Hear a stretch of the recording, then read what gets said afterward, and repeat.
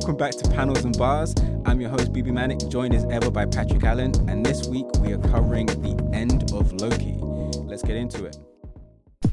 So in this week's news, it's been announced that for the newest expansion of Marvel's Avengers, Christopher Judge will be voicing the legendary Black Panther. Judge initially turned down the role, but after some prodding from his kids who said they would disown him if he didn't, he decided to take it on.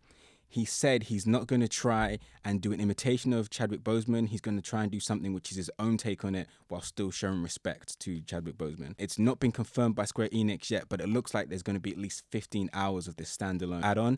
And then after that is completed, Spider-Man is somewhere in the future. I imagine they're probably going to release it to coincide with a new film.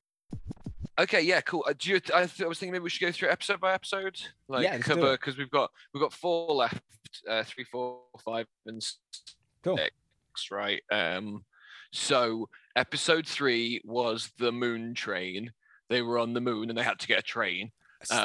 People online did not like that episode. No, not at all. And you know what? I really liked it. I mean, I'm not saying really like it. That may sound amazing, but I liked it. I liked it a lot more than other people. You know, we've banged on about it every week, and I know that Panels and Bars is slowly becoming the Tom Hiddleston Appreciation Club. But I liked him singing in Asgardian. I liked him being so drunk that he forgot to use his disguise. Yeah. I loved the bonding between them and how Sylvie slowly started to let her guard down. Let me Google that actress's name, but she deserves a lot more credit because she's been fantastic this season. Well, yeah, and I think if we're casting the endless love of Tom Hiddleston aside, then she's excellent. Like, she's really, really good. She's really likable. I really like the way she delivered things. I also liked that episode. Like, I noticed that a lot of people online were like, Sophia DiMartino. Okay. Doesn't sound as English as I was expecting. No, because apparently she's from Nottingham. So she's done Notts proud. Yeah. Yeah, there you go. But no, I found a lot of the feedback online was all like, it's not moving the plot forward, but like given the exposition dump nature of some of the other stuff, like I really appreciated getting a bit of a chance to spend some time with the characters. Yes. I liked the way that you watched their bond growing. I liked seeing them play off each other. I enjoyed that episode. I did think, like, I thought it was really funny. There was that bit at the start where like the meteors were hitting them, and then they were just like walking through a desert and everything was fine. And Beth was all like, "Wasn't this planet like really dangerous a minute ago?" And I was like, "Yeah, it really was." Yeah. Like it seems really weird to me that they didn't start with it having no meteors, look up at the sky, see the planet, and then start the meteors raining and kind of increase it over the course of the episode. Like there was a bit where they got on the train and I was all like, man, I bet a train's dangerous when there's like shit falling out of the sky all the time. And then it just wasn't. It was just all right, wasn't it? Like it was fine. Yeah. I appreciated, like, I really liked, there was the scene where they went to some lady's house. She shot them. I was just about to talk about that. And I really liked the way that it kind of highlighted their different approaches and skill sets. I thought that was a really neat kind of way to do I've said that. it to personal lives and not on the pod. Maybe I have said it on the pod, but my overriding theory, and I stand by it, is that Sylvie is not a Loki. There's several reasons for that. I think the first for me is that she and Loki are clearly in love, and as amazing as a statement as that would be on Loki's narcissism, I don't think Disney is actually prepared to go that weird. They do a lot of things that are kind of weird, but I think a man falling in love with an alternative version of himself is too weird even for Disney. And I think it's going to be justified in season 2 by the fact that she's not a Loki. Another thing is, like you said, they're so... I don't think it's that weird. I think it's weird for Disney. Yeah, fair. All right. I just don't think they would have a character who enters the relationship with an alternate version of himself. I could see it being in the comics, no problem. Yeah. But in their mainstream TV shows, I just don't think they do it. And I think it's going to be justified by the fact we find out she's not actually. And I think this episode gave us loads of hints towards that. One is, like you said, they approach things so different. 2 is when they talk about their memories, she seems to have next to no memory of spending time with her mother. Or, as we all know, Loki's a lot closer with his mother than he was with Odin, and she primarily raised him. And just things like his ability to produce the fireworks and do those tricks really surprised her. And then her ability to cast spells and enchant people really surprised him. And I think it's not just a thing they have these abilities and they haven't explored them. I think they have similar abilities, but not the same abilities, because I think she's a different person. We did get a flashback of her as a child in Asgard playing with Valkyrie toys and being kidnapped, though, right? But that's the thing. So you've just given me the final reason why I think she's not a Loki. Obviously, so if we break it down, our Loki's Nexus event is he took the Tesseract and disappeared when he wasn't supposed to. Classic Loki Nexus event was instead of being killed by Thanos, he faked it, left, and, lived a life that he wasn't supposed to live. Kid Loki's Nexus event is that he killed Thor. We don't really know if we believe boastful Loki, but if we are to believe him, his Nexus event was killing Iron Man. He wasn't supposed to. It seems weird that Sylvie's Nexus event is just being a kid. So for me, her Nexus event has to be that she did something she wasn't supposed to, which is she wasn't supposed to be there. I believe she was someone else Odin took in. He was only ever supposed to take Loki. He took her in, and the TVA was like, no, if she's there, she affects everything. So she was taken. Okay. And that just further kind of puts forward theory that she wasn't supposed to be there. Fair. I think that's her Nexus event. It's being in Asgard when she wasn't supposed to. Oh, okay. Well, I hard disagree, but we'll probably find out sometime next year. Oh no, don't get me wrong. I love the idea that he's in love with himself, and also seeing this reflection of himself has made him a better person. I think that's fantastic. I just think it's too weird for Disney. Yeah. If you look at everything they've done in Marvel so far, I mean, we know, you and I and people who are in the comics know this. Marvel has done some insane weird things. Punisher has been an angel and black. Spider-Man has become a literal spider. He has multiple clones. One of them is a degenerating weird cell man who's obsessed with Peter. There's been a storyline which has now been retconned where Gwen Stacy survived after having kids with Norman Osborn, and then the kids grew up to be the Grey Goblin and they tried to kill Peter. There's weird things in the book. Have they retconned that out now? I believe it might have been retconned one last day. I like Gwen and Norman's weird kids. I do, yeah. Like in fairness, I'm not expecting Peter to turn into a giant spider and then give birth to himself. Do you know what I mean? Yeah. Like, but I just don't think the MCU in its 10 years plus now has gone anywhere near that weird. There's funny little moments and it's quirky things, but a lot of the stuff that is explained in the books, but just like, it's a comic book universe. In the movies, and we spoke about this before, they're always trying to find a rational, grounded explanation. His Spider-Man's eyes moves because they're lenses. Tony has limitations on the suits. I mean, in the books, he's just got like repulsor rays coming out the backside. But in the movie, everything has to be grounded in some kind of physics. Even the magic stuff has, some. I mean, one of the funniest lines in the original Thor is he said, "You guys have always had magic, but you call it science." It's like, nope, those are two different things. Yeah, I don't think that works. Yeah, Kevin Feige, he wants there to be some kind of explanation for why everything works, and I just don't think something as weird as this could work. I mean, like I said, if I'm wrong, I'm happy to be wrong because we'll get into it, but we were wrong about the finale, and I was happy with that. But generally, I like this episode. Yeah, episode 3 also gives us the other thing that was contentious was the insane, like there's that bit where the building's falling on him and he just telekinesis the building away. And like I noticed a lot of other people online picked up on that. Like, if he can lift a building, why is he fist fighting all those dudes? Do you know what I mean? Like, surely he could just push them all out of the way. Why can't I and that definitely stood out to me as a weird, like, although we'll get into it when we get to the episode, but there is some, maybe Loki's actually very powerful stuff going on. So I guess, maybe it's just like a hint towards that. Yeah. But no, generally I enjoyed it. I think, as you said, it was kind of, we needed an exposition-y episode. Yeah, and they're not all going to be laugh-a-minute, stuff exploding type episodes. Sometimes you're going to need that character work and you're going to need slower-paced episodes. I think...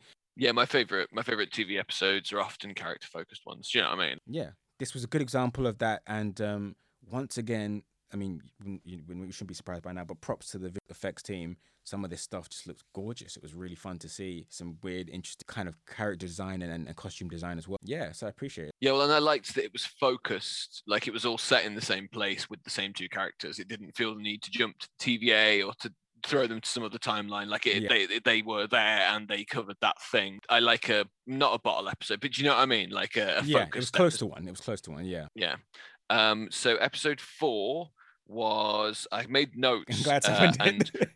Like, even to go back over it in my mind, I was like, episode 4 was the one where at the end it turned out the timekeepers weren't real, and I was like reading the description of the episode, and I was all like, man, nothing happened in that one. Like just it's like barely anything happened. It's the one with Sif's cameo. It is very funny actually, because it takes a long way to get there, and then it's just kind of tossed out quickly. There were variants. Like, wow, okay, cool, just gonna drop that and move on, huh? Yeah, but that's the one with Sif in it. Yes.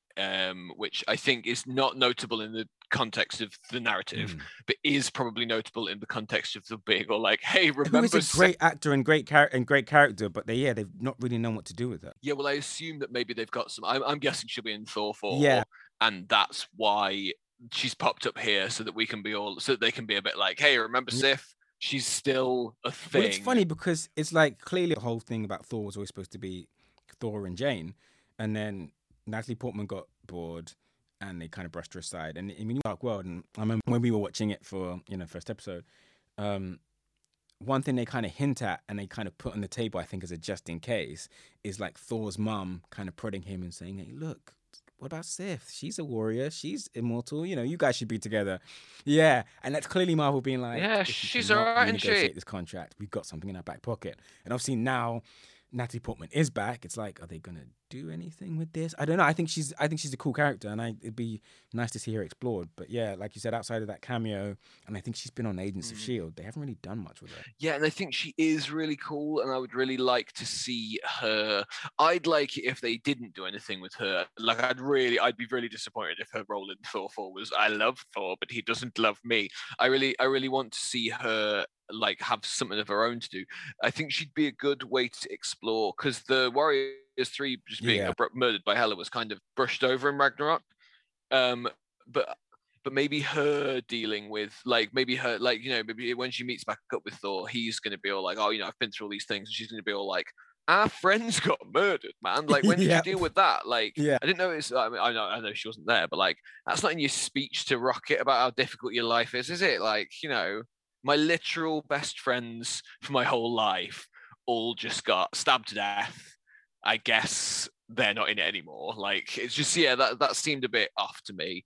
And then it turns out that the timekeepers are obviously robots. I was kind of surprised when they went in the lift and there were even timekeepers there. I kind of assumed that it was going to be like a Wizard of Oz kind of. Yeah, me too. It was, and it kind of speaks to what I was just talking about, which is that no, we can't have 3 weird space-headed dudes. They're going to have to be androids. And it's like, I know if you make them, then yeah, you don't get that great reveal in the finale.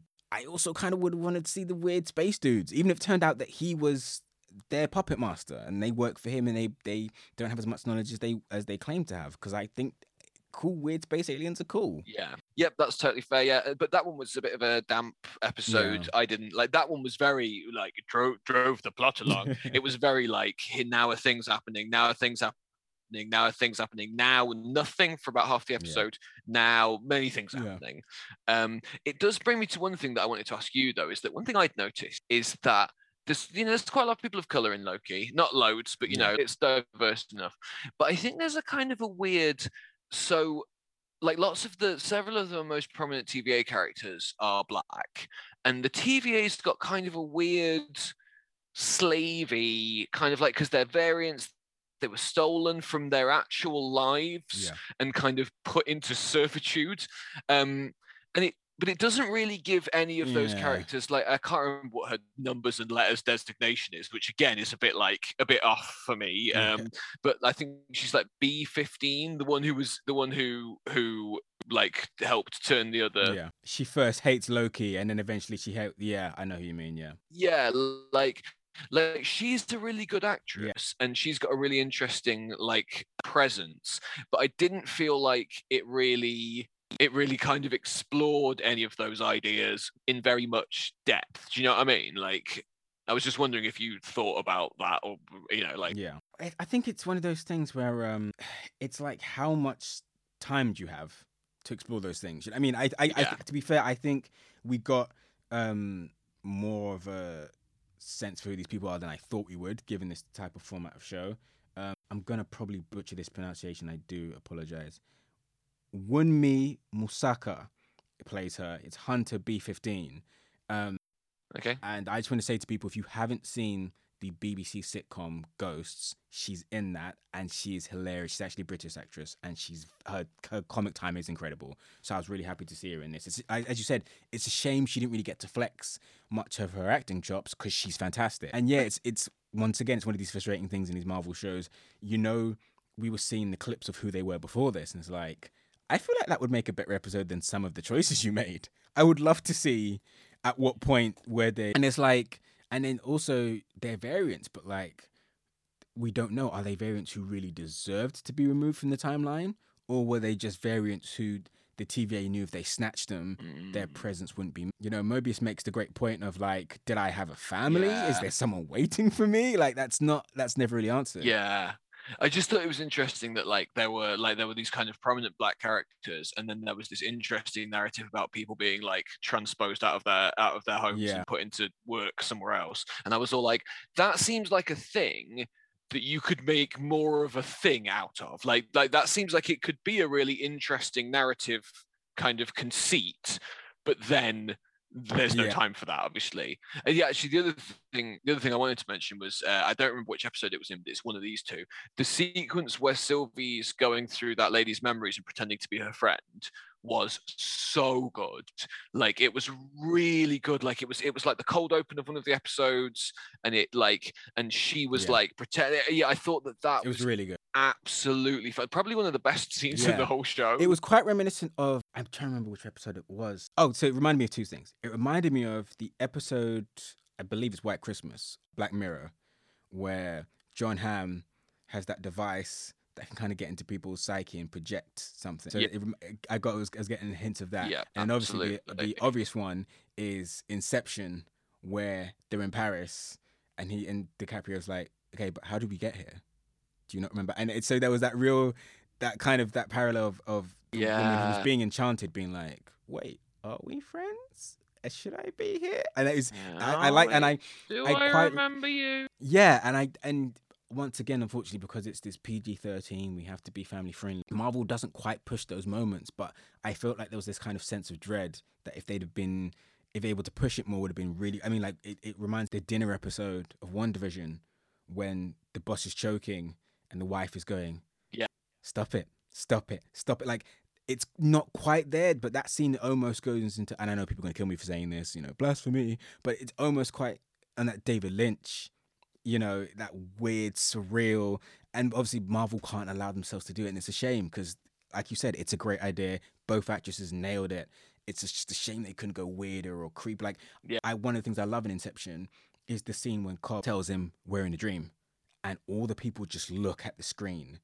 And it's so unnerving and it's horrible. It happens again when he's in Paris and he's trying to tell Ariadne not to create from things she already knows. And as he does that, a whole bunch of it's your subconscious, isn't it? Yeah. They all start looking directly at the screen and it feels horrible. So I feel like it would have been a cool opportunity to do that. They didn't really play with that. But like you said, it's something new and it's something different. And I did like it. I enjoyed it. Yeah, I really enjoyed it. What episodes after that?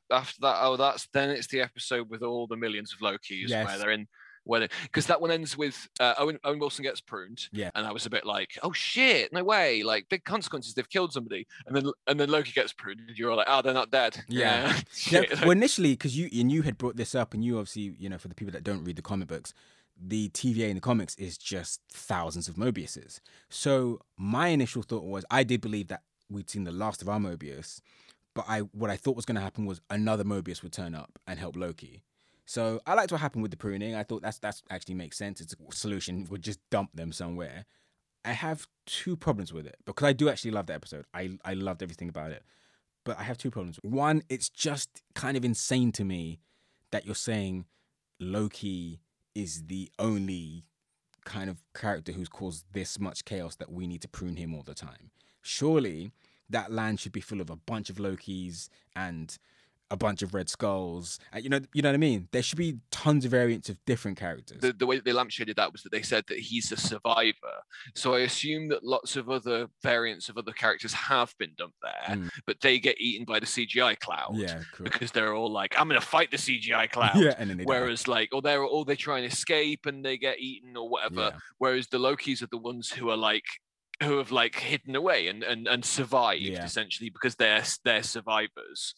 So that's why there's a bunch of Lokis and nobody else. Yeah, I guess. You know what I mean? I just kind of felt like, all right, where's Disco Thanos? You know, where's Richard Nixon Thanos? Like, how come it's only Lokis? Yeah. I mean, that episode, I don't think I was as into it as other people were. Aside from, obviously, we all like the alligator. The alligator is excellent. He's the new best character. I want to see a glimpse of a Marvel universe that's all alligators. Yes, that's like got alligator Captain America # and maybe a little alligator Thor. I would really be all over that. Yes, they should just at least like redo the trailers for all these shows, but recast alligators. Yeah, I really loved the way it kept cutting to the alligator as though it was part of the conversation and was going to say something or make a noise, and then it just never did. It was just like a blank shot of the alligator's face. Yeah, there was no subtitles, there was nothing. Yeah, like I loved that. I thought that was a really excellent creative choice because it was one of those things where the first time they did it, I was all like, "Oh, funny gag," but actually, then they just did it again and again and again, and I was and it kept working. Yeah, it made me laugh more each time. Actually, like I love that. I liked President Loki, and I like that, you know, because he hasn't learned like the others have, like you said, you know, that sometimes it's just best for them to survive, stay under the radar. He was trying to he had these grand ideas, and a minute into his big coup, he is betrayed and loses a hand. Yeah. Well, I thought the whole sequence of endless betrayals was funny. Like it was a good concept. Like I liked Richard E. Grant Loki. I felt like I really did. Like I really appreciated how hard he was going into the weird comic book stuff. Yes. But I do feel like sometimes when they pop those like weird comic book characters into the MCU, he felt a bit out of place because he was so hardcore crazy comic book shit. Like he seemed like he was having a great time, and I really appreciated his little story about his backstory and like. Well, I think you called this. You called this. I was listening back to the episode when we made our predictions, and one thing that you really highlighted, I haven't seen a lot of other people talk about, is that essentially the role of these Loki is to reflect on our Loki and show him what he could be, what he has been, and what he has the potential to be. And I think what was great about classic Loki, it's sad, but he just realized, look, everywhere I go, someone gets hurt. And so the two amazing things about his story were that he just chose to live in solitude for as long as possible. And then the only reason the TVA was even aware of him is because he missed Thor so much, he had to go back and see him. You know, and so that, I think that showed our Loki two things. It's like, this is the path you're on. You need to change. You need to be a better person. And it also was like, it was telling him something he already knew. It's like, you love Thor. You go back and forth with these stupid battles, and you've had your jealousy and your anger, but deep down, he's your brother and you love him. Yeah, and I think that it's probably a hint. Like, I think it's very unlikely that we'll never see this Loki, even if it's after season 2, that we'll never see him interact with Thor again. I think that's like, and I think that like that they've kind of dropped those hints along the way that that one of the things that a lot of them have in common, even like the one who killed him or whatever, is that his relationship with Thor is like one of the core parts of the character. So even if it's not like a central part of what's happening to him right now, I think that it will continue to be something that's very kind of formative and important to him. That episode did end with a big stupid CGI bit, which I was not fond of. Like I liked Loki Grant making the city. I thought that was really cute, and I liked what it implied about his character, that he'd been alone for all this time, like envisioning Asgard. Like for him, it must have been like thousands of years since he's been there, but he can still remember every bit of it because he's had no time to do anything but obsess over it. But it reminded me of that thing from Green Lantern, whatever, which it was their version of Sinestro, maybe. No, not Sinestro. It was, I can't remember what it was. But yeah, it was Parallax, wasn't it? Their version of Parallax was a fucking giant CGI cloud. Well, like Galactus in the original Fantastic Four. Yeah, like I fucking hate a giant CGI cloud, man. Like it is so boring. And I also felt a bit like when they were trying to enchant it, like they were being a bit like, we need to get the cloud over here. And then Richard E. Grant was all like, I'll draw the cloud over here. And then they were all like, now we've got time to put our hand in the cloud. And I was a bit like, I don't know what the fuck your goal is here. Like, I'm not clear on what is happening. I mean, the thing is, they kind of kept referring to it as a guard dog. And I was like, why don't you just make it a massive dog? That would be a really cool visual. Yeah, why don't you just make it like anything else but a big cloud of fucking CGI? Like, yeah, because like with a big giant dog, maybe they'll be all like, to enchant it, I need to touch its head. And then you've got like a really clear like movement of things. So like then Richard E. Grant draws it off to one side, and then they have to like jump onto its head Exactly. or whatever. And you've got like a goal, but they were kind of being all like, the cloud needs to be over there. It's like, it's a cloud, surely. Like, it's a cloud. Yeah, exactly. Being in multiple places is kind of part of its nature. Yeah, and then like little Thor gave him that flaming knife, and he was like, "You'll need this." And then Loki gets a small flaming knife to use against a cloud. Right? And I was like, why? Yeah. What do we need this for? Yeah, and I'm glad you said that, because I was kind of like, is that going to do anything? And also, can't our Loki just produce them himself? Yeah, doesn't he just make weapons? They all have relatively the same abilities, right? He can, so I just like, I don't. It was a nice little moment, don't get me wrong, but it's like he could do that himself. It felt like they needed something for the young Loki to do, and they were all like, "Have him give him something." Exactly, yeah. Have him hand him something. Like, yeah. Also, you could probably help me with this, because I'm sure this is just something I missed.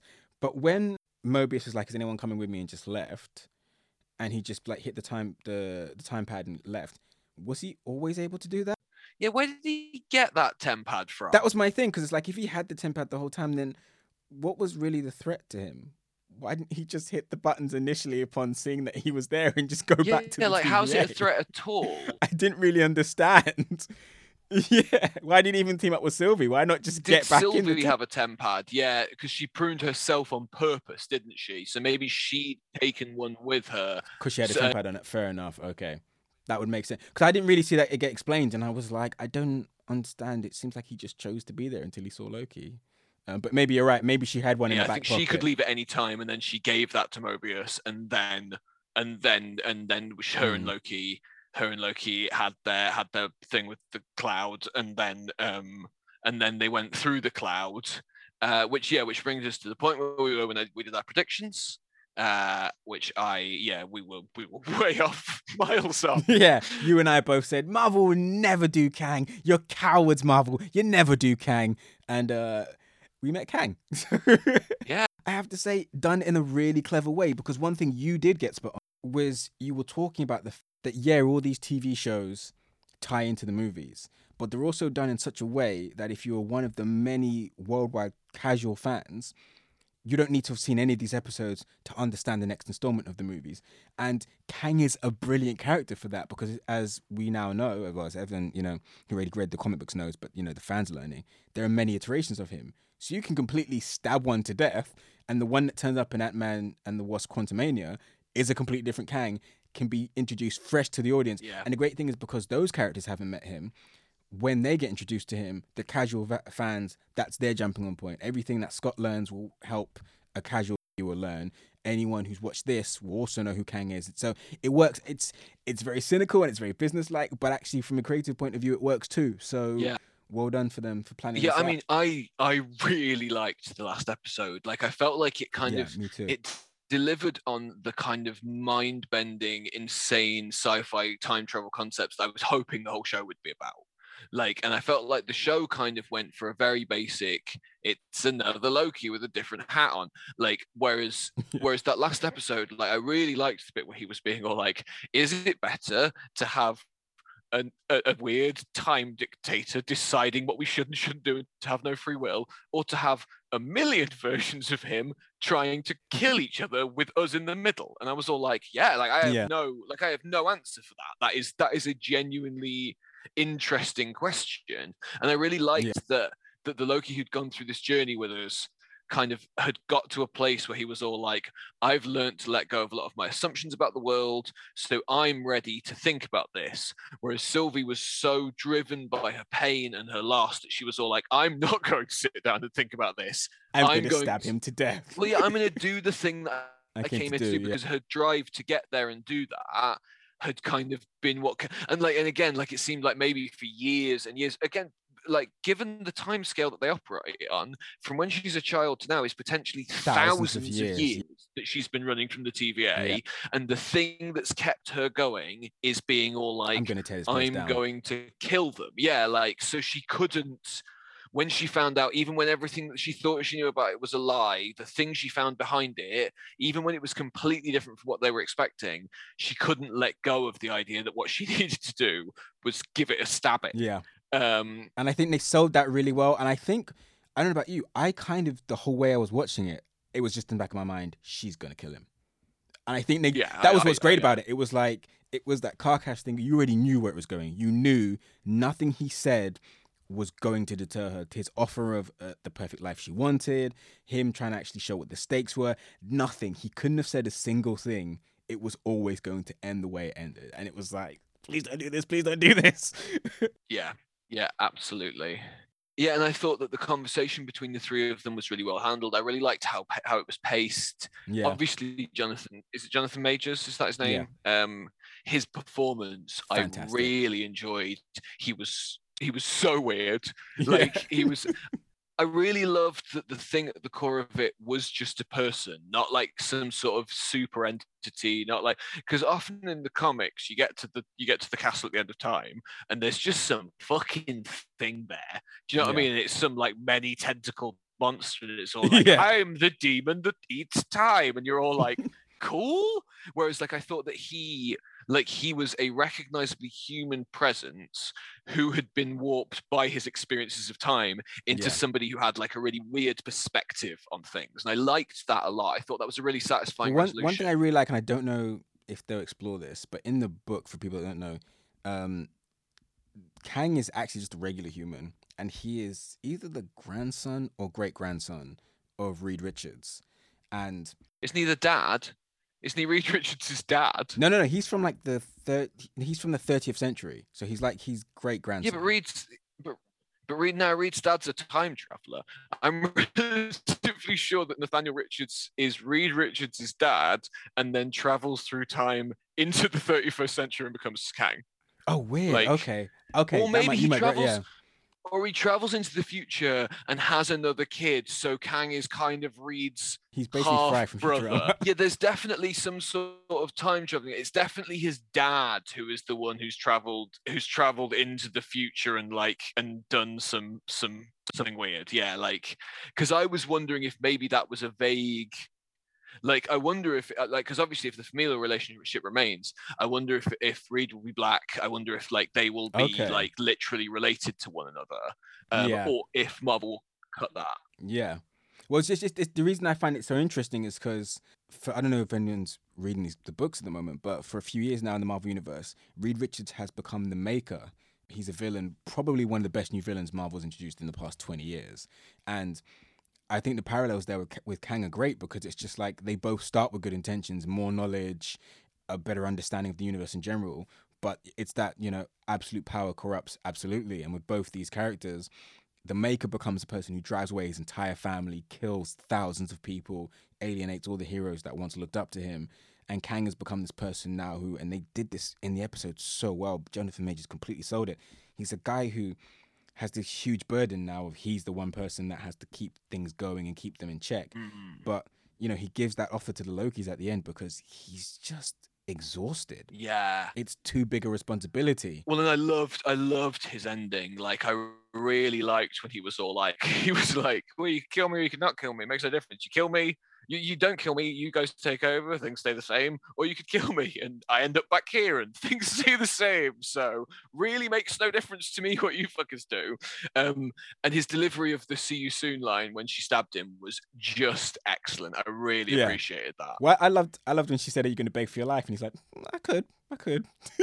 I'm not really like, yeah. And when she threw the desk aside, he was all like, oh, like he was really like into her throwing the desk. And I was like, there was a really well framed shot when the Lokis made out with each other, and the camera just panned ever so slightly, and he was in the corner of the screen. Yeah, just watching. Well, and I loved his performance from the point where he didn't know what was going to happen, because he was like, it like breathed this life into him. Like he'd spent so long just knowing exactly what was going to happen that actually the idea of just new things happening was just so, even if they were things that were probably going to kill him, that might destroy his life's work, it didn't matter, because what he wanted was to just have some mystery in his life. And I loved that. I thought that was excellent. Yeah. I really liked I really liked Miss Minutes at the start when she was kind of vaguely That was great. threatening, and was a bit like when they were like, "We're going to write our own destiny." She was like, Good luck with that. Like, yeah, I thought she was great. Whereas in comparison, I do understand after the post credits teaser being all like Loki season 2 is coming, I do get it. But I thought that the other stuff, the TVA, Renslayer and stuff, was really like just nothing. Like they were all like, we're Yeah. going to free all the people by telling them that they're variants, and then it just kind of nothing happened. And Renslayer had that kind of confrontation with Mobius and then just left through a door and just nothing happened.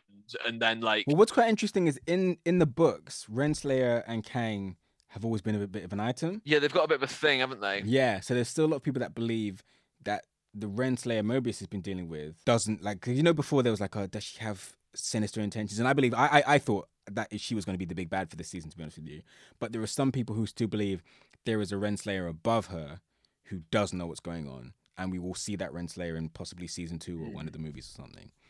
Yeah, yeah. I'd like. I also. I like. It was very Lost, but I really liked the final shot where he went back to the TVA and they were all like, "We don't even know who you are," and then there was the statue and stuff. I really enjoyed that. Like, it really did pull the Lost trick of being all like, I mean, it's kind of an unsatisfying way to end it, but it's so damn mysterious.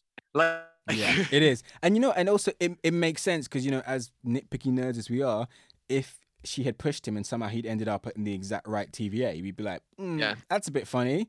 But now it's like, yeah, it makes sense. She just hit anything to get rid of him, and he ended up in. Well, and I also like the implication that the TVA's equipment, even his TemPad for traveling things, would not be equipped to deal with multiple timelines because the organization's entire purpose is avoiding multiple timelines from existing. So of course the TemPad can't let her choose which timeline she sends him to, because why would it have that feature when it's been created specifically to kind of mess with this one timeline? For the sacred timeline, exactly, yeah. So yeah, it makes complete sense. No, I thought everyone absolutely nailed their performances. Visually, it was great as always. And I like you said, I liked that ending. I liked it wasn't all perfectly neat in a bow. It was kind of like, what the hell do they do now? And I can't remember the release date schedule, but I don't know which comes first, if it's going to be Doctor Strange or Ant-Man. Ant-Man's way later than Doctor Strange. Yeah, so it's like, which... Doctor Strange is early next year. But that's the thing, so does Doctor Strange deal with this? Because obviously Kang is in Ant-Man, so which one deals with it? Is Doctor Strange dealing with a different multiverse problem? No, I think Doctor Strange will be dealing with the fallout of this multiverse problem. But... like, one thing I thought was interesting was that, like, somebody was talking about Wanda at the end when she's looking through all the different realities, and then suddenly she can hear her kids. Then they were wondering if maybe that's actually at the same moment as the multiverse breaks, because up until that point she was like searching for them, but then alternate versions of them become available to her at that exact moment and stuff. That's a good theory. Yeah. Yeah, it's interesting because Doctor Strange and Ant-Man are a year apart. Doctor Strange is March of next year, and Ant-Man is February of the following year. So yeah, what does Marvel do in the meantime? I really like that shot of the timeline breaking up and it fantastic like painted across the sky. I thought that was really. I really liked the setting of the last episode, the weird castle on the rock, like it was the last thing that had survived at the end of time. Like I thought that was really cool. I think that, I mean, in terms of like, post end of Loki, what they're going to do next, I think that the speculation online is correct. And I assume that Kang is our bad guy for the next phase or two. I know Kevin Feige said that that the next sequence of stories isn't going to be 10 years long. It's not going to be like an Infinity Saga length story. So my prediction is that we'll deal with Kang, probably a bit of him in Ant-Man. I'm not sure. This phase doesn't have an Avengers movie at the end, or anything that could serve as a big team-up movie, unless Fantastic Four is the big movie that deals with loads of stuff at the end. But I don't think they'll do that. I think they'll want Fantastic Four to be a Fantastic Four origin story. Well, I think what's great about the TVA as well is that because of their whole, that one line of time works differently here, you can just kind of plan the phase however you want. Because whenever you want to reintroduce him, you can be like, well, time works differently here. So yeah, the whole entire Hawkeye series has happened, and Armor Wars has happened. And you might be thinking it's weird we haven't seen Kang, but time works differently. So, like, yeah, I think that might be how they get around it. Well, I think it's going to be. I think, to be honest, I think that the obvious thing here is that it's going to be like a Crisis on Infinite Earths thing. I think they're going to introduce a ton of new characters from alternate timelines, and I think that like that will be how they will introduce alternate Spider-Mans and X-Men probably and stuff. I was going to say it's probably a good way to introduce the mutants if maybe they were pruned from a timeline. Yeah, or there's just an alternate timeline where because mutants exist, the Avengers weren't needed. Do you know what I mean? Like where in a world where mutants exist, the problems are all different, and so the X-Men became the heroes of that world rather than. That's a great idea, actually. And then you can transplant them into our world and have them be the weird minority group that people are scared of because they're not the heroes of this world. Do you know what I mean? Like, I think that at the end, then they will. There's also possibly a timeline where vampires existed, but they were pruned, and now we'll see them. And then a man called Blade might turn up. Don't vampires already exist in the MCU? Haven't we already had? There's been a bit of stuff that I think was a hint because they knew it was coming, but it's not been explicitly stated. Yeah, I feel like I just think if they're going to be enough of a problem where you need a vampire hunter, we probably should have seen a bit more of them. Mobius definitely mentions vampires when he's talking about all the things. Yes, he does, and I thought that was a bit like retconny and let's remind people that Blade's coming. Yeah, but I thought that overall it definitely left it in a place where I'm more excited for the future of the MCU and for Loki and stuff. Like I thought that overall I didn't like it as much as WandaVision, but I thought that it was a much more successful part of the MCU than WandaVision. And I think it was probably better paced. Like WandaVision had some episodes that I fucking loved, and some where I was a bit like, what is this? And obviously, both of them are substantially better than Captain America's Friends. Like because that show just it teased me. The saddest thing is, I think that has more potential than either one of them. It's got the potential to deal with race relations in a world where superheroes existed.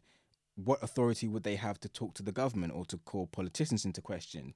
It talks about legacy and there's so much, you know, if you're a superhero, how do you balance your family with real life problems? How does having a job work? How does money work? Do you need therapy? All of that stuff is really interesting. For a man who's done all the things that Bucky has done, you went from initially being a young man who tried to serve your country to then being an assassin who was responsible for some of the greatest atrocities in history. And now you're trying to redeem yourself. You're trying to wipe that ledger clean. You're trying to become an upstanding member of society. All these potential, you know, what about a government that had tested a super soldier serum on black people before it was ever tested on that's such an interesting idea. And then they killed those people and imprisoned those only surviving member, and he's not been given his due. He's not been given reparations. He's made to feel like a criminal. He's filled with all this resentment. So many things. So many and ideas. Like an entirely great cast to hinge it on. And then even the villains, I know like a lot of people hated those villains, and I get that they weren't executed well. But I think that conceit of once the snap is reversed, there are all these people that are displaced, that are abandoned by their governments, and they had made a life for themselves. They had to repair and rebuild during that 5 years. And then they came back to a government that said, oh, we don't care. Well, our favorite people are back. You can do what you want. Yeah, we don't That's need a great idea. That's a great, and there are moments where, you know, you can see Sam actually juggling with it. It's like, it's kind of like the Mitchell and Webb sketch. He's like, are we the bad guys? You know, because, you know, but they just didn't commit to any of those things. No. And it's such a waste. So yeah, you're right. I think it's still at the bottom of the pile, and it's a shame because in a perfect world, it would have been at the top of the pile. It would have been the benchmark. One of the reasons it's so disappointing for me is because it raised so many exciting questions and then just didn't really... Like, I really, really appreciated the last episode where it cut to Isaiah watching him on TV and then he added him to the memorial. I thought that was a really neat resolution to that plot arc. Yeah. But everything else was just a bit like it was the classic Marvel, here's an incredibly complex problem. It's derived from years of societal factors. How do we solve it? Maybe with a bit of punch in, or a speech. And it's always one speech or one fight that solves everything. And then you're all like, cool, well, like in Black Widow, where like she tried to murder that child, and then the child got turned into a slave who was mind controlled by her dad. And then at the end, they have a bit of a fight, and Scarlett Johansson like frees her from the mind control, and they're just like friends. Kind of, they're just like buddies now, and it's a bit like, surely there's and again, there's an interesting idea there. How do you feel about the person who who was equally a victim of the same person, but whose revenge on that person caused problems for you and caused you to be more of a, you know what I mean? Like, there's so much nuance there that the movie just has no interest in exploring. Well, I mean, one of the biggest mistakes Falcon Winter Soldier makes is that, as you said, a lot of these things just divulge into I'm going to punch you, and Civil War ends with I'm going to punch you, but comes from a really clever pace of Zemo being like, I can't fight these guys. Let me break them from within. Yeah. And so there's a character-driven reason for that fight. And, everyone kind of laughs about the airport scene because there's literally that line of dialogue where Black Widow's like, we're not going to hurt each other, are we? And Clint's like, no. And it's like, well, why are you fighting then? If everyone's pulling their punches, what is the point? But then that finale is so exhilarating because Tony genuinely has more rage than we've ever seen. And Bucky and Cap maybe don't have the same. He's trying to kill someone. And they don't have that same rage as he does, but they're both military men.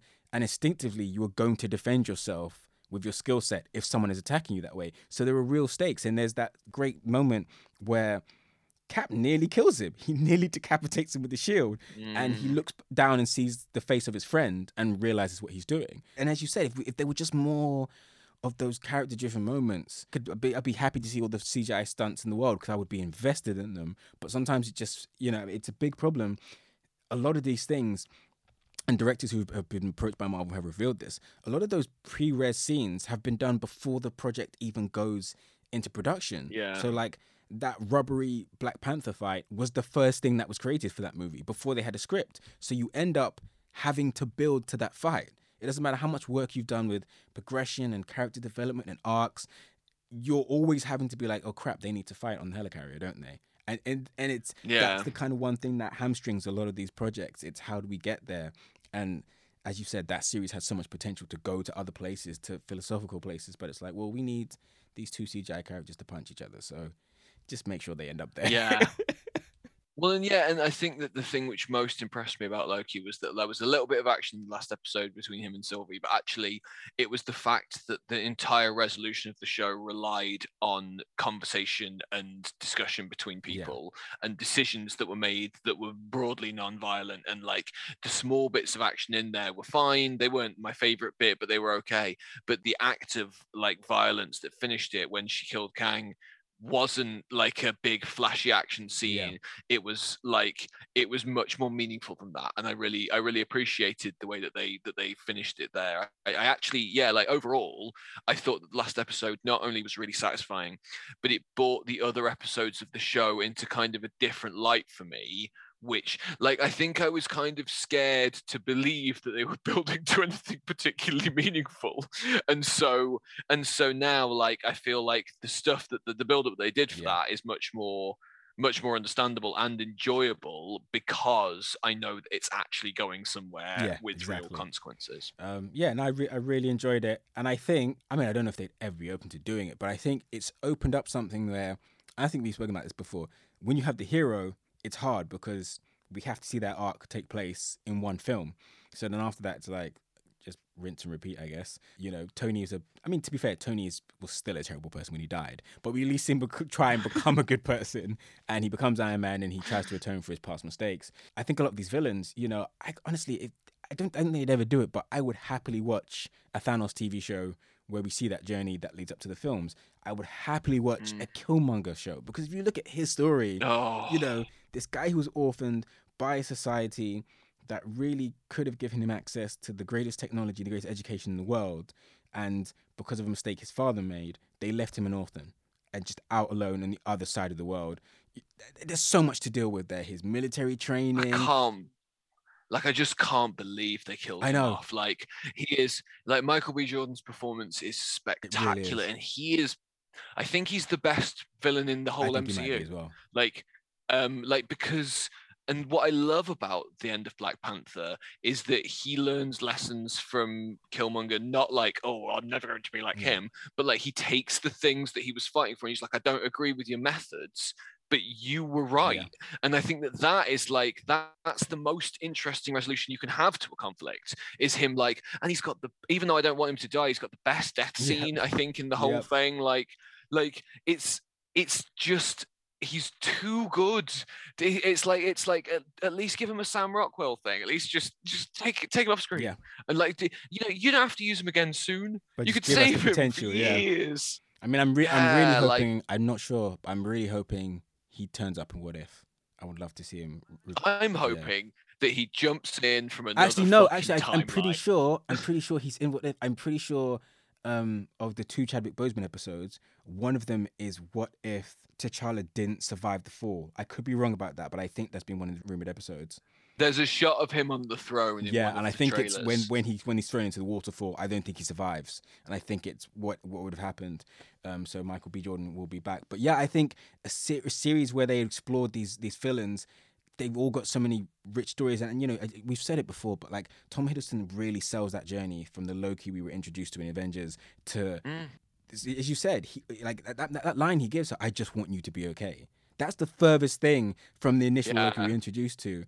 And yeah, Marvel, stop killing your great villains with your casting these amazing actors. Give them more to do, show that growth, and for us as an audience, it's even better, I think, to be conflicted. You know, I think the Russo said it many times. Endgame is Thanos' film, and it's better for it, you know? Yeah. Infinity War is Thanos' film, and it's better for it. You know, he's the protagonist, and it's actually kind of like, you're half like, oh my gosh, I can't believe the Avengers lost, but also like, good for you, Thanos. That was really cool. So give us more of that. Yeah, absolutely. So yeah, all in, I would say, you know, with the resolution taken into account, I think Loki's a solid 7 out of 10. I believe so, yeah. Like, I enjoyed it. I thought it was good. I'm excited about what it told me about the future of the MCU. Given our overwhelming negativity at the start, I feel like it's actually done a really good job of turning things around. Me too. I really enjoyed it. I thought great performances all around. I'm very intrigued to see where they go season 2. Yeah, more of that, please, Marvel. Between that and Yelena from Black Widow, I'm actually now in a place where I'm much more excited about what's coming next than I have been for quite a while. I've been feeling a bit, since Endgame, I was a bit like, am I done? Like, am I, you know, can I? Yeah, you know what I think? The thing is, I was on the shelf until, on the fence even, until they did that big investors trailer thing. And now, to be honest with you, I was like, oh, I don't know if I care about any of these things. I mean, and this could all be a red herring, but since Tobey Maguire and Andrew Garfield have both publicly denied being in Spider-Man, I was like, okay, well, I don't really know if I care. But however, that could be a red herring. That remains to be seen. But I kind of lost interest in that. Fantastic Four, I want it to be good, but I just don't know if they work on the big screen in a modern setting. That's the thing for me. I think if they make it a period piece and it's in the 60s and it's got a Mad Men feel to it, I'll be all over it. Yeah. I think what makes them work is very tied to the era they were created in a modern society. I just don't know. I hope to be proven wrong, but I'm not super excited about it. Deadpool 3, I think we know what it's going to be. I think they'll know it. I think it'll be fine. They've got the formula nailed down. Eternals, I've said it a billion times. I think it just looks a lot more boring than it should be. Shang-Chi, I'm going to watch, but I'm not really fussed about it. But yeah, you said I think the TV shows so far are giving me something to be excited about. The movies that they've got dropped, I'm definitely most excited for the Ms. Marvel TV show, obviously, and then her appearing in the Marvels. Yeah. That's something that's really interesting for me. I'm really super hyped about the She-Hulk show.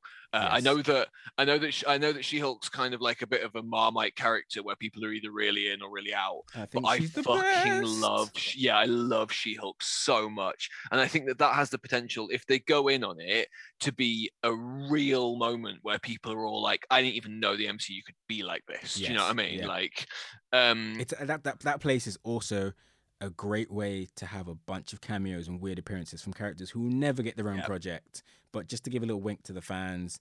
And Yeah. yeah, you know, you can have all types of weird Yeah, stuff in it. I'm all over that. Just as a side note, Andrew Garfield and Tobey Maguire are definitely in Spider-Man 3. And, like, I don't know why they're trying to pretend that they're not. Like, Yeah, because the thing there is, is obviously, I think no way they're not. there's been shots of Maguire recently, and he's like buffer than anyone on the planet right now, and also spending a lot of time in New York near the studios where they're filming Spider-Man. So who knows? Well, But I and also like, don't want to get my hopes up. I don't want to get my hopes up. well, and like Andrew Garfield's definitely been. Like, I saw pictures of him hanging out with Tom Holland. And it's Yeah. like, yeah, sure, maybe they're just friends. Sure, yeah, maybe. But yeah, like, I've seen a lot of, like, because I follow spoilers quite a lot. Yeah. Obviously you never get like the whole story, but you get like glimpses. But I've seen quite a lot of spoilers talk where people are talking about like the relate like I've seen people talking about how Andrew Garfield and Tom Holland are getting on really well, but Tobey Maguire's a bit of an outs. So like it seems like it's a completely open secret on the internet Yeah. among spoiler people that this is what's happening. Like I find it really weird that they're still pretending that it might not happen when I thought we all kind of knew. Do you know what I mean? Yeah. Like, I mean, well, a big thing recently is obviously there's another rumor that Charlie Cox will come back as Daredevil. Yeah, And, Murdoch. Yeah, and he's been seen in New York recently and doesn't seem to have anything booked on his IMDb for a long time. So as you say, it kind of seems like we know this is happening. Why are you pretending it's not happening? But I also don't want to get hyped for the movie that we've been hearing rumors about, only for it to be a 10-second cameo or like, you know, someone looks in a portal and he can see them there. So I don't want to get too excited. Yeah, I see that. I have a theory, actually, I'm going to put it out there now. Obviously, this film's called No Way Home. It marks the end of Sony and Marvel's existing contract. As it stands, it hasn't been renewed. I think it's a bit out there, but I'm wondering, what if this ends with Peter ending up in Sony's Spider-Man verse and unable to return to the MCU? I'm expecting the opposite. I think that they're going to sign some sort of long-term deal with Sony, which means that they can always use Spider-Man. And I think not only are we going to have Peter still in the MCU, but I think that potentially, I don't think that they'll get Tobey Maguire to stick around. And I'm not sure if Andrew Garfield will, but I wouldn't be surprised if we didn't end up this movie with more than one Spider-Man. Yeah, because obviously my thing is Morbius is finished now, Venom 2 is finished now, and then I think Black Cat Silver Sable's still in pre-production. Oh, awesome. Clearly they're building towards a Sinister Six, and you can't really just have the Sinister Six fight no one. So I wonder if Sony's like, well, this is win-win. Because like you said, either Marvel has to throw tons more money at them and it's like, cool, you make our movies for us, we'll just collect the checks.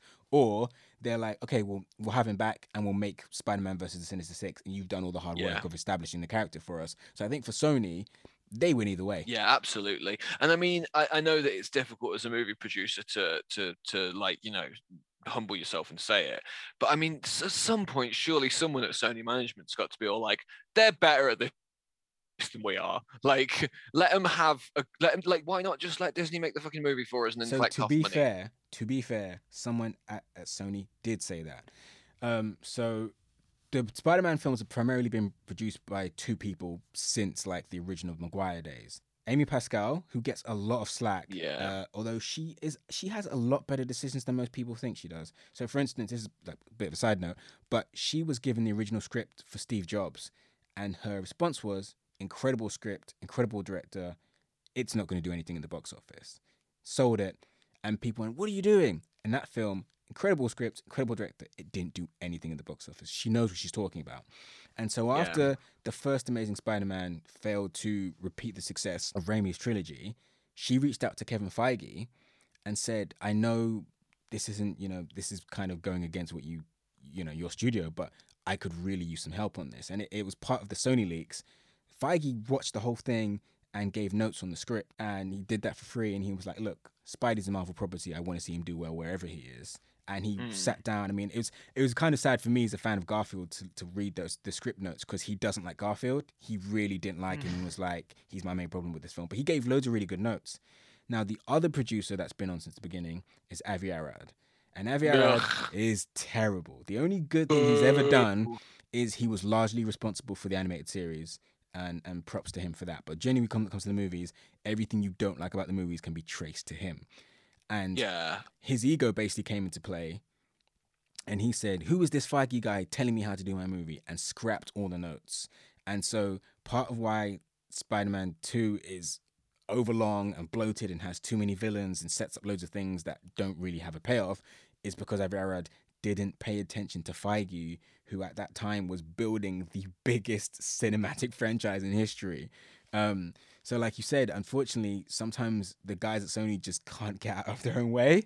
Yeah, we'll well, see I what happens mean, this I'd really December. like it if Avi Arad was responsible for like slamming his own head in the door over and over again because he sucks. He does.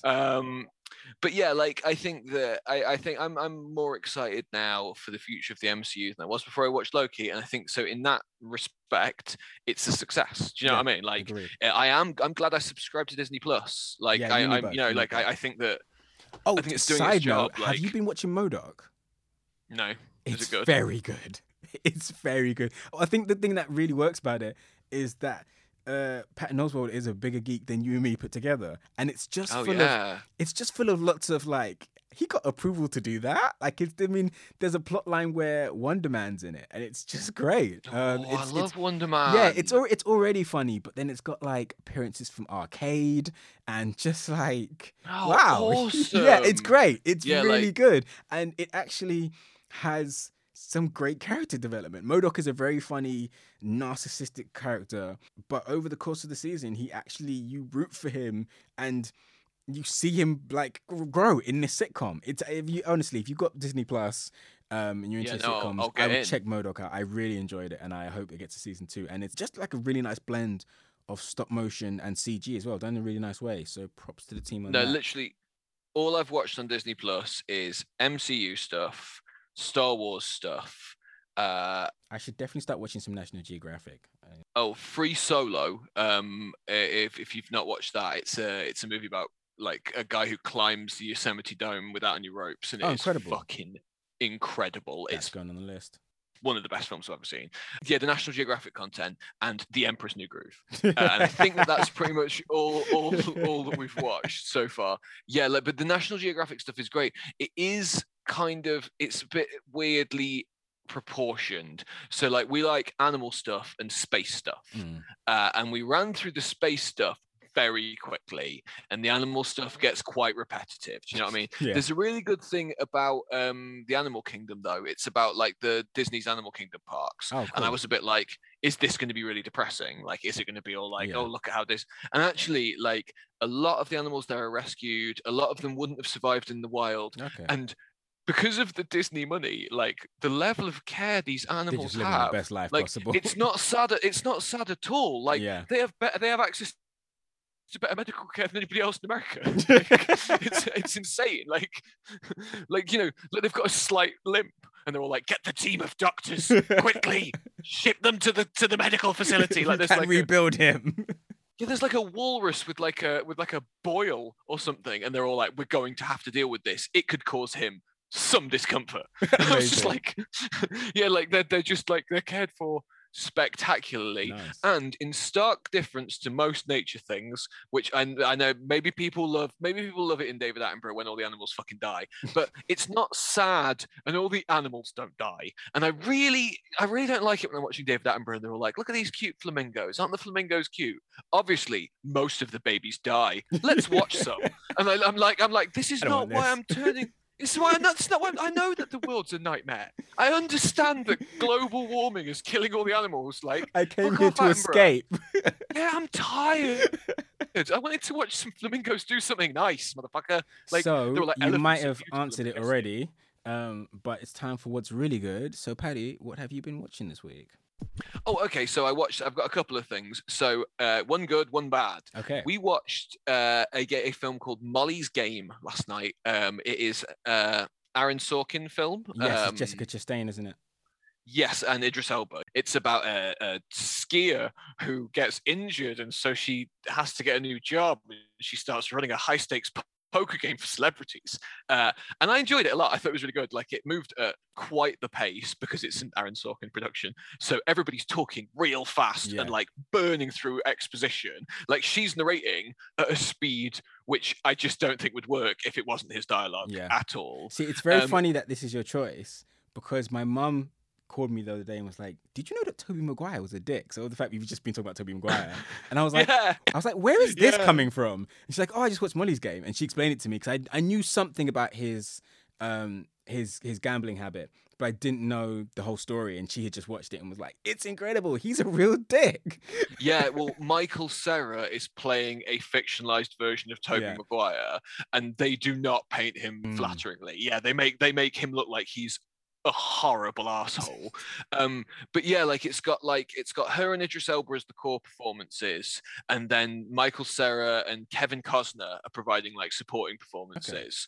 And I really enjoyed it. It's very Aaron Sorkin. Like if you don't like his like rapid fire dialogue and his like plot here, now we're here, now we're over there, now it's 5 years later, now we're back where we were a minute ago, but also maybe a flash to 3 years earlier, now she's a child, now she's old, you know what I mean? Like then you won't like. I really liked it, and the core performances from Chastain and Idris Elba are excellent, and they have great chemistry with each other, and it really delivered, and I enjoyed it a lot. I thought it was really good. Nice. The other thing that we watched this week, which I'm going to mention, is the first 2 episodes of American Horror Stories. So this is a new series from the producers of American Horror Story, except that the idea is that each episode will be its own contained story. Oh, so it's an anthology series. Yeah, like an anthology series. And it also seems to be a way for them to, because obviously American Horror Story always has the same cast every season playing different characters. This seems to be a way for them to explore casting new actors who they've not worked with before, and primarily young actors. Plus, I mean, a lot of the stars of that show are doing massive things elsewhere right now. So, well, I mean, and also they're all filming American Horror Story season 10, which is out later this year. So, so me and Beth, like, so we've got a kind of a weird history with American Horror Story. I don't generally like horror stuff, but I love American Horror Story because it's not horror. I'll be honest with you, I love this show, but it's not that scary. No, it's stupid. Kind of weird, yeah. It's stupid and weird, and that's why I like it. So like Beth likes the earlier seasons where it's more horror and less where they kind of delve into creepier things, and I quite like the ones where they go completely mad. But like I was thinking like American Horror Story generally falls apart in the second half of the season, and especially the last few episodes, because they have to give you answers, and the answers are always terrible, and you're always all like, if you'd have stopped halfway through this, it would have been quite creepy, and it would have left a lot open. The first 2 episodes of American Horror Stories were a 2-part episode, and the second one was shit. The first one was good, and if they'd have left it there, it would have told a pretty interesting story. But the second one was like unbelievably stupid. I did enjoy it. Like it feels very much like American Horror Story. The new actors, like Kaya Gerber, Cindy Crawford's daughter, is in it, and she was good. The main actress who's playing a character called Scarlett, I can't remember what her name is, but I've never seen her in anything else before. I checked her IMDb, I've never seen her in anything else before. She was really, really good. It was like I think that all Ryan Murphy stuff has the same kind of feel, where he gets really good performances out of people, and he's really good at writing like a scene. Yeah. But then he's not good at an overall plot at all, not even a little bit. And like, have you seen American Crime Story? Is that the O.J. Simpson thing? Yes. Yeah. I've seen the O.J. Season, which I thought was fantastic. I've not seen the Versace season. Also fantastic. They're really good. Yeah. I think what's really interesting about that is seeing how Ryan Murphy's work is when he's not writing the plot, because because he's retelling real events, those 2 series are fantastic. They've got great performances, they've got great writing, and because he's not creating the story overall, it's brilliant. Whereas American Horror Story always strays into some sort of complete insanity at some point. And I thought maybe if it was shorter, it would just be like the good first bit. Yeah. But actually it just sped up the speed at which it went completely fucking mental. It was so if you like American Horror Story, I'm sure you'll probably enjoy it, because like it was basically the same thing. But it did nothing to convince Beth that American Horror Story isn't just getting shitter every time we watch it. Yeah. Which in fairness, it like the last couple of seasons have been quite bad. But yeah, like it was exactly what I expected. To be honest. I started watching it a while ago, but I know people that watch it and still like it. For me, it just I kind of feel like you've seen one season, you've seen them all. Cool. So I've been watching 3 things. One is currently enjoying the new season of Rick and Morty. It's exactly what you'd expect it to be. I'm seeing a lot of people saying it's not as good as it was. I don't think there's been any standout episodes yet, but I also don't think there's going to be anything terrible.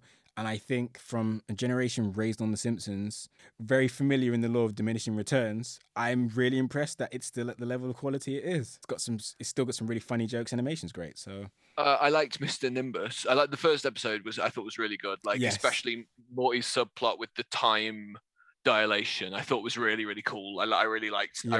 I thought that was good.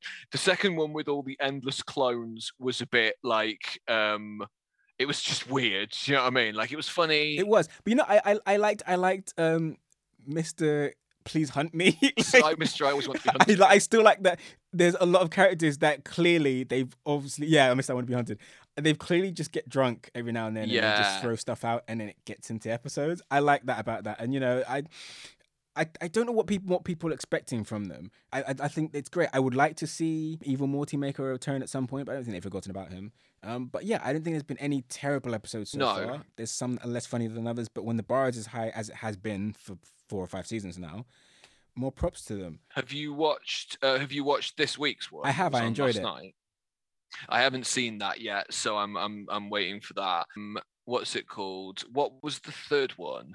The Captain Planet one I was not as fond of. I thought that was a bit. It was fine, but it didn't blow me away. Fantastic. But I did like the ending. I would like to see them tackle more dramatic stuff. I'm not saying I want a whole dramatic episode, but I think they handled the scenes of the breakup really well. And obviously the fourth one with all the sperm was I think a pretty specific. Like I've got to say, I think that one. It was probably the worst in terms of how it was written, but I think it got the most laughs out of the whole season so far. Like there was some really just that bit at the start where like there was that machine for extracting, and you already knew what was going to happen, and like you already knew what was happening, but it just cuts this shot of Morty's face just looking at it, and he was all like, "Oh, I'm gonna have to do it. I'm gonna have to do it." Yeah, I thought that was really, really funny. And the ending as well. The ending was like, oh my gosh. The ending was mad, but it made me laugh quite a lot of times. Yeah. And I've also seen episode 7 because that was leaked on Amazon Prime, put it up by accident. Okay, no way. So that was online for a couple of hours, available to watch instead of episode 4. Amazing. It's like a Power Rangers giant robot episode. I think you can see clips of that in the new opening credits. Yeah. I didn't think it's like a Power Rangers giant robot episode mixed with Goodfellas. Okay. It was weird. This is the thing. I'm seeing loads of fans with high expectations who are really ripping into the creators, but it's like, honestly, it's amazing they're still trying, especially for what it is. On The Simpsons, it must be hard enough trying to find interesting things about everyday life. But on the show that deals with interstellar concepts and a scientist who is potentially God level with his power, how do you keep finding ways to make it interesting? And I think they do. It does. They don't always hit the mark, but I think for a show to still be this fresh and this funny, I'm a fan of it, and I'm really looking forward to seeing the rest of the season. Yeah, I like it too. Yeah, more power to them. The second thing I've been watching is FX's Dave, which is the semi-autobiographical sitcom starring rapper Lil Dicky. It's good. It's really well acted. They get a lot of guest stars who are actual rappers and singers who are surprisingly very, very funny and very natural. The last episode starred Doja Cat as herself, and that was actually really cleverly written, really funny. My problem is with it, and I've said this before about other programs, but it's cool to have her protagonist who is a dick. And, the thing about Dave, the character, is he's emotionally stunted, he's selfish, he's narcissistic. That's fine. We're halfway through season 2 now, though, and he doesn't seem to want to change at all or learn from his mistakes. And there's a way to do that. Like BoJack Horseman, for a show about a talking horse who was the biggest sitcom star of the 80s, is surprisingly realistic in that it does deal with a person who some people just can't grow. They won't grow. They won't make the effort. And when they've been in certain situations, i.e. being a star when you're really young and being enabled by all these yes men, they don't know how to grow. They never had a need to, because everyone rewards their narcissistic behavior. But at least in BoJack Horseman, he's surrounded by an incredible supporting cast of characters who do grow and who do learn. And some of them learn, you know what, I can't be around you. You don't know how to change. You don't know how to be better. You're destructive.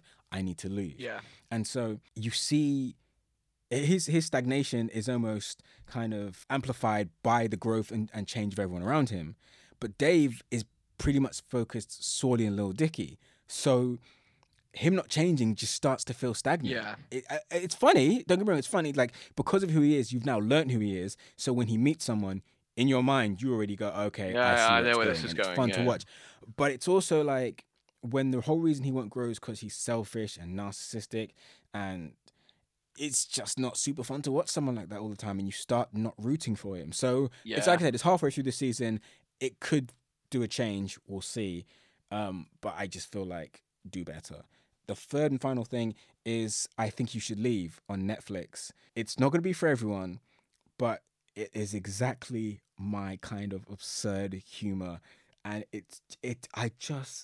I like, you can't see it at home, but I actually have a smile on my face right now because I'm just picturing. It's so stupid. I love it. It's the type of thing I've tried to describe to several people, and they're like, "That sounds insane. It's uncomfortable." It's like, yeah, it is uncomfortable, but in the best. Does it have the same people in every episode, or is it like a mixture? There's one guy. I'm just gonna Google him now. Who I think it's his child. And then he gets other people in to. He gets other people to be the things. supporting characters. So he's always someone weird and uncomfortable. Tim Robinson. But yeah, it's got like just an insane cast of like, I won't ruin it, but some of like the biggest stars out right now are in it. Like literally Oscar nominees. And if you were a fan of The Fast Show or Big Train or that type of weird, or even that Mitchell and Webb look, I think you'll like it. It's just funny and stupid, and every episode is like 16 minutes long, so it doesn't outstay its welcome. Most of the sketches are really quick. The only ones that are super long, I actually love them, because it's like they're usually super long because you just want them to end because you're cringing so hard, which is like, I just love it. So if you are into off the wall comedy, I really suggest I Think You Should Leave on Netflix. Okay, yeah, I'm in. I'll definitely watch that. So ladies and gents, thank you once again for listening. We got another episode which we hinted at last week with a special guest, which we are looking forward to bringing out. I'm just going to drop some hip-hop episodes soon. Thank you to everyone that's been texting Patrick, texting me, giving us your feedback, giving us your thoughts. Please keep listening. Please keep sharing. If you can, whatever platform you're on, if it allows you to give us feedback, please give us some feedback, give us some ratings, because that gets us higher in the algorithm. And other geeks can find us, and Patrick and I can quit our jobs and get Squarespace sponsorships. That's what we're looking for. Yeah, like and subscribe. So like and subscribe. Like and subscribe. Thank you guys. We'll catch you next time on Panels and Bars.